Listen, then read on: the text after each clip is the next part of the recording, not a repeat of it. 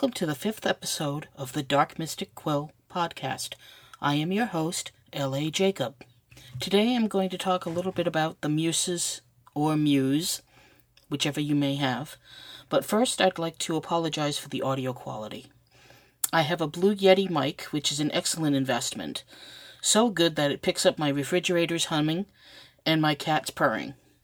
I need to buy a sound screen, so I apologize for that. Also, last episode I decided to use the computer to show my script. I found I couldn't edit out the clicks as I changed screens on the computer, so I apologize for that. And needless to say, I'm not going to do that again. So today I'm going to talk about the muse.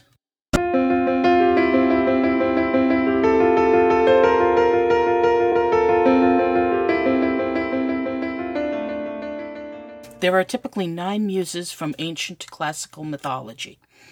They are Calliope, who is into epic poetry, Clio, who does history, Euterpe, who does music, song, and lyric poetry, Erato, who does love poetry, Melpomene, who does tragedy, Polyhymnia, who does hymns, Terpsichore, who does dance, Thalia, who does comedy, and Urania, who does astronomy.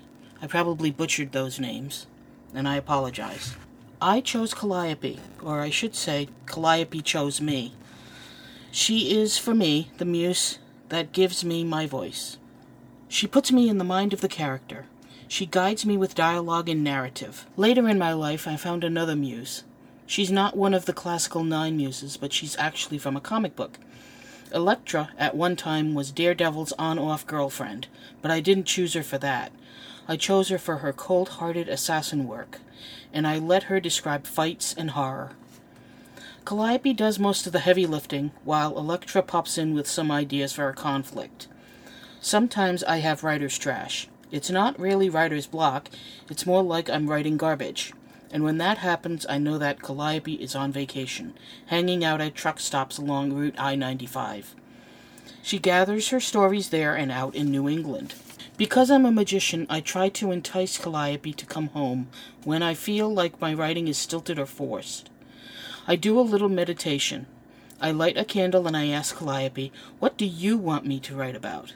She'll either tell me or direct me to something such as an old story file or a book, or it may be a tarot card. More about tarot in another episode. I believe that every artist has a muse. Whether it's the surly cigar-chomping fairy of Stephen King's basement, or my barely legal pretty girl hanging out at the local TA, everyone has an inspiration. It may be a god, or it may be just the world around you. Regardless, you should always give thanks to the muse or your inspiration.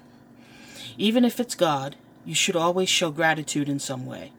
Getting the story published or put on your blog is one way.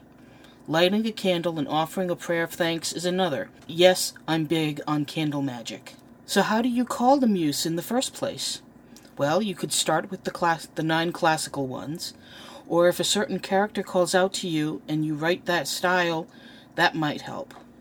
Even if you can't name him or her, you, as an artist, have an inspiration. Your homework this week, if you're so inclined, and if you're any type of artist, is to get in touch with your muse. Do the art that you love. Look at or read the art that you love. Don't analyze, just let the feelings come. Journal about it. Maybe the muse will reveal him or herself, then maybe not. Maybe a name will come to you. Just remember, do what you love, and know that the muse speaks through you. So, if you want to contact me, you can do so at hello@darkmysticquill.com. My Facebook is Dark Mystic Quill. My Twitter is @DarkMysticQuill, and my website is darkmysticquill.com. Thank you for listening, and hope to see you in a couple of weeks.